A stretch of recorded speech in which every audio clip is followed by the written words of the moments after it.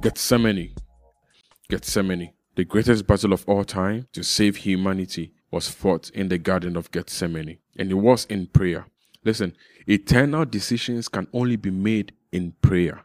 Nothing can be settled until prayer settles it. The moment when Christ went into the garden to pray and to seek the face of his Father, to change the destiny of man from a place of nothing to the place of something, for us to take back dominion into our hands, for man to enter the throne room of God with all grace and with all power. Gethsemane.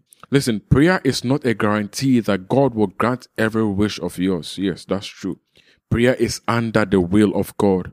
And in the Garden of Gethsemane, Christ knelt and prayed for hours, submitting his will to that of the Father. And yes, truly, the Father's will was done. The Father answered his prayer. But I want to ask you this day, that is every single prayer you are praying being submitted to the Father? Are you submitting your prayers to the will of the Father?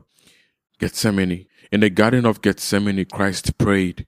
He prayed reminding the Father that he was the God of the impossible. Under such duress, such severe duress, where his sweat became like droplets of blood. Have you ever prayed like that? But our Christ prayed like that. That the heavy burden that he was about to carry on himself for man will go through gracefully. He prayed and prayed, not just once, but 3 times. And yes, God did answer his prayer.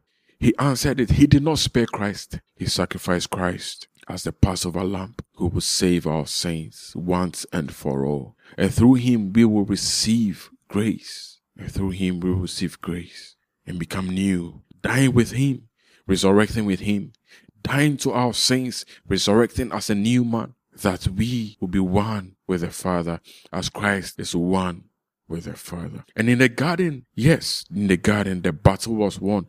The battle that was fought on the cross. Whereas we think that on the cross was where he won the battle. No, the battle was first won in the Garden of Gethsemane. Why? Because as I said, eternal decisions can only be made in prayer. And nothing can settle it unless prayer settles it. Nothing can settle it unless prayer settles it. And on the cross, he shouted, "It is finished." Tetelestai. What he said was finished was first finished in the garden, because in the garden he decided to sacrifice himself to his Father, So Christ gave his soul in Gethsemane, but on the cross he gave his flesh or his body. So we are able to submit our flesh to death as Christ did on the cross, and our soul to God the Father. There are so many things we will suffer, and there are so many things we will cry for, but might not receive them. In Gethsemane, the battle was won. In Gethsemane, as Christ prayed and sought for strength from the Father, an angel was sent to him to strengthen him even as he prayed. But on the cross, no angel was sent. It was just his mother and his brother John, the one whom he loved, who stood at the foot of the cross with many other women and many other people standing there, including the soldiers. But in the garden where the battle was truly won and fought, an angel was sent to strengthen him.